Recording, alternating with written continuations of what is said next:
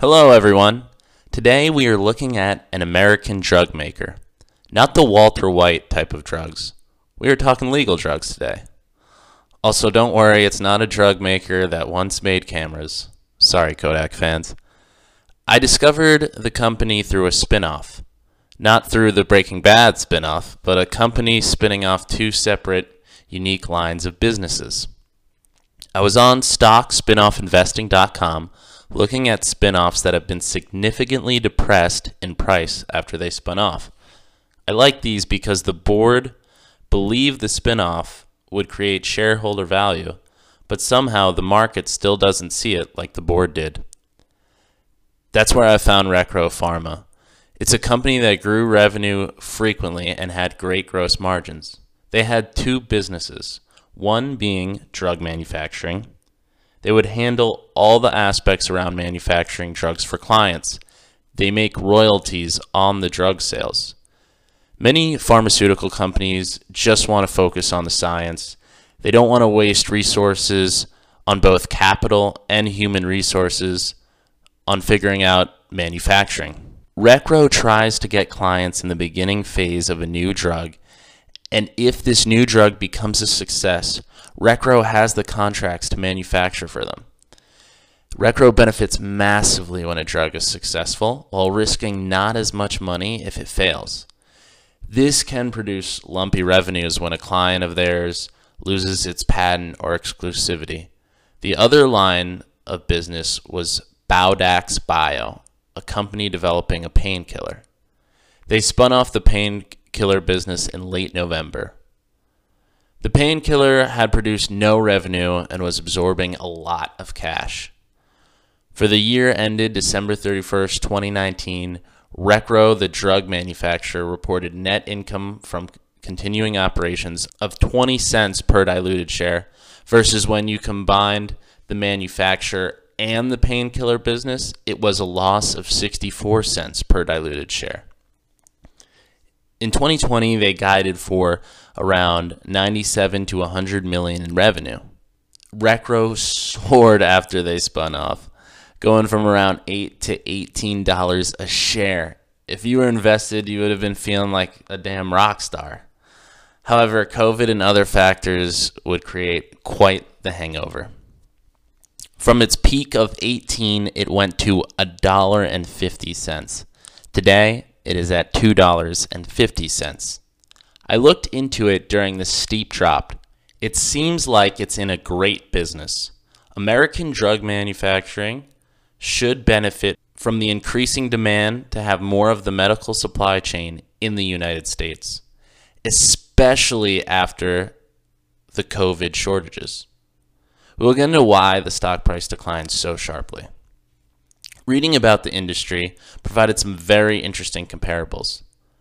According to PwC, from 2016 to 2019, there were more than $20 billion worth of acquisitions in drug manufacturing businesses. Here are recent acquisitions as an example.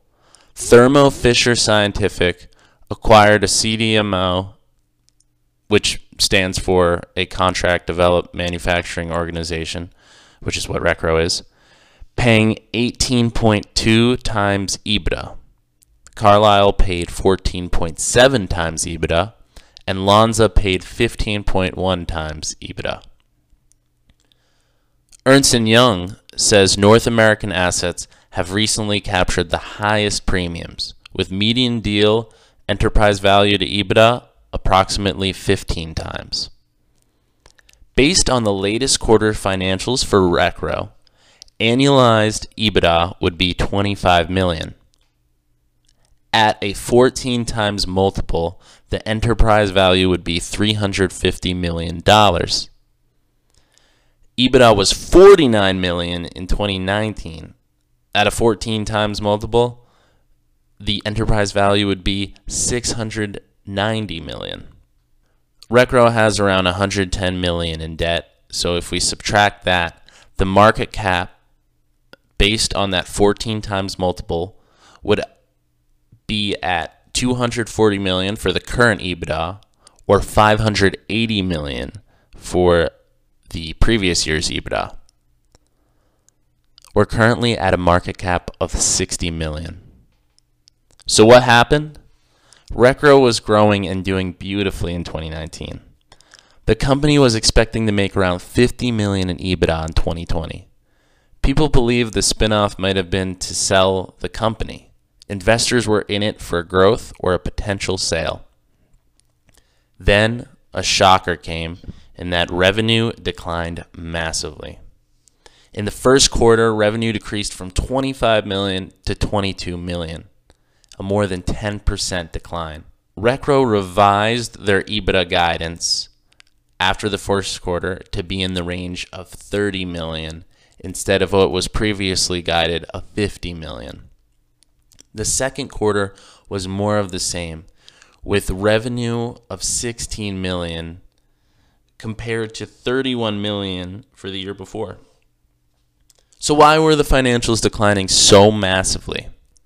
Their first issue was that one of the medications they manufactured for no longer had exclusivity and was not able to hold its dominant market position versus a generic competitor. In the first quarter press release, the CEO states, "In 2020, we experienced multiple challenges that impacted our revenues, including increased competition from one of our key customers' competitors." On the earnings call, the CEO said, "We saw a higher level of Mylan participation in that market segment than had been predicted by our partner." Mylan is a generic drug manufacturer that sells these drugs at a much cheaper price after the patent or exclusivity passes for a drug. Management used the best guess of its client, and the client ended up not competing as effectively with Mylan as they anticipated. The other big issue is COVID. Due to COVID, there was slower than expected new business growth. It caused reassessment of plans for development services by some customers and prospects for a variety of reasons, such as concerns about availability of development funding, timing of clinical trials, and other reasons. This makes sense given that the FDA was focused on COVID-related approvals, causing delays in many other trials. COVID impacted some of their clients' drug sales, predominantly Ritalin. The less kids in school, the less they need to take Ritalin. They also lost 2 commercial product lines.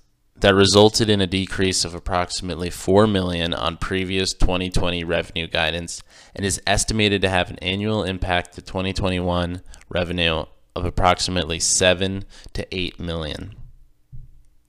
Finally, the CEO is also the CEO of the spinoff Bowdax, the painkiller, and people have been hoping for a new, more focused CEO.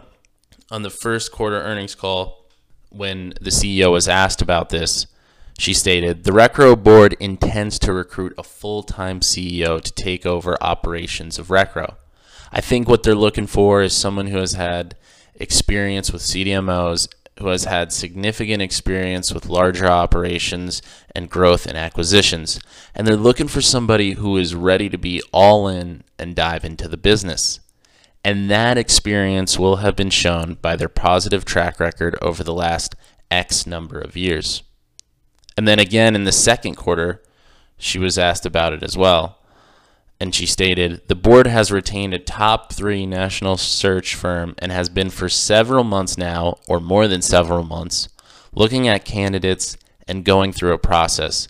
And I know that the board is interested in getting someone into that seat with the right kind of experience and ready to go." I'm not entirely sure why it's taking so long to find a CEO. Either way, I think the asset of Recro is great. It's a 97,000 square foot DEA licensed manufacturing facility in Gainesville, Georgia, which they own. There's also a 24,000 square foot development and high potency product facility in Gainesville, Georgia that they lease. The DEA license makes it very difficult to create new manufacturing facilities, providing a valuable asset even if it's mismanaged. I think this year has been a lot of short-term issues for Recro. COVID possibly creates a long-term opportunity. A quote from one of their earnings PRs states, in this challenging and unprecedented time, U.S. pharmaceutical product manufacturing has never been more essential. And we continue to provide important medicines to our customers, a number of whom are on the front lines of this crisis helping patients. Additionally, we saw the government consider giving $750 million to Kodak to help produce drugs in the United States. Recro continues to target growth. They installed new equipment in June to help them expand their services. These additions are aligned with Recro's strategy to provide end-to-end services. They have hired a new head of business development and continue to hire business development people, showing they believe they have growth opportunities. Proof of this growth can be seen in the third quarter press release. They state, since the launch of our clinical trial materials and logistic businesses in late June, which was that equipment they installed, we have seen interest in this area increase, and early work has resulted in expanded proposal scope. Customers are taking advantage of moving directly from our clinical trial drug manufacturing right into our double-blind packaging, labeling, and distribution services, recognizing the benefit of using Recro as a single source. We continue to enhance our business development team and have promising CDMO opportunities, adding to our momentum going into 2021. In the third quarter, they secured multiple new contract wins. They secured wins on Phase 2 modified release projects from new customers. They continued to execute and expand relationships with existing customers.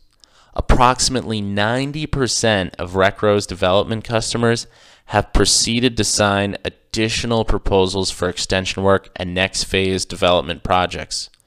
Extension work from existing customers in the form of next step development proposals and additional batches continues to show healthy growth and is a strong sign of existing customers' level of confidence in Recro's technical and execution abilities.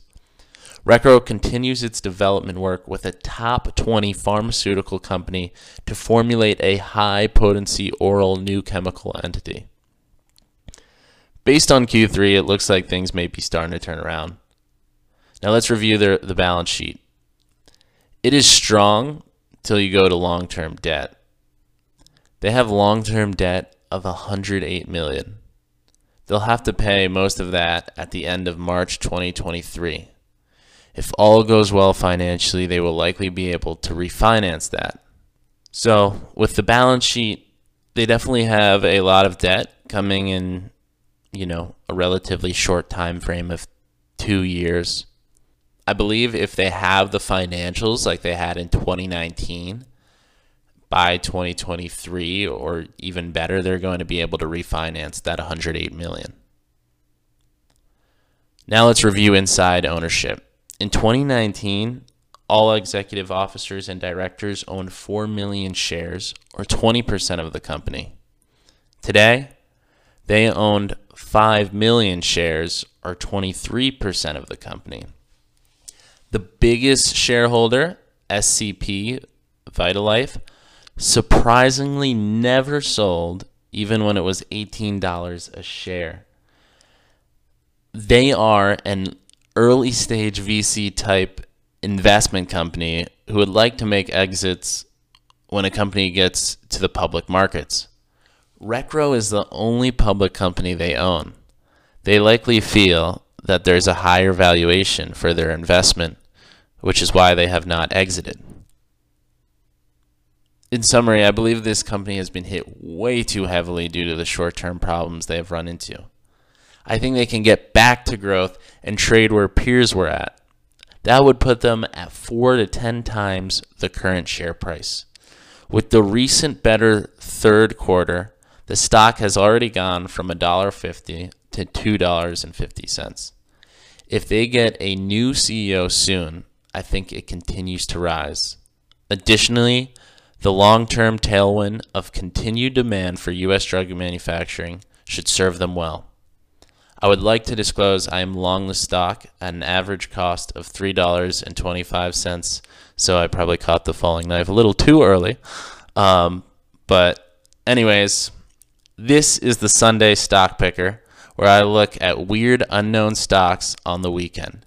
If you enjoy this idea, please like and subscribe. Today is Sunday. I hope you had a great weekend, and I hope you have a great week.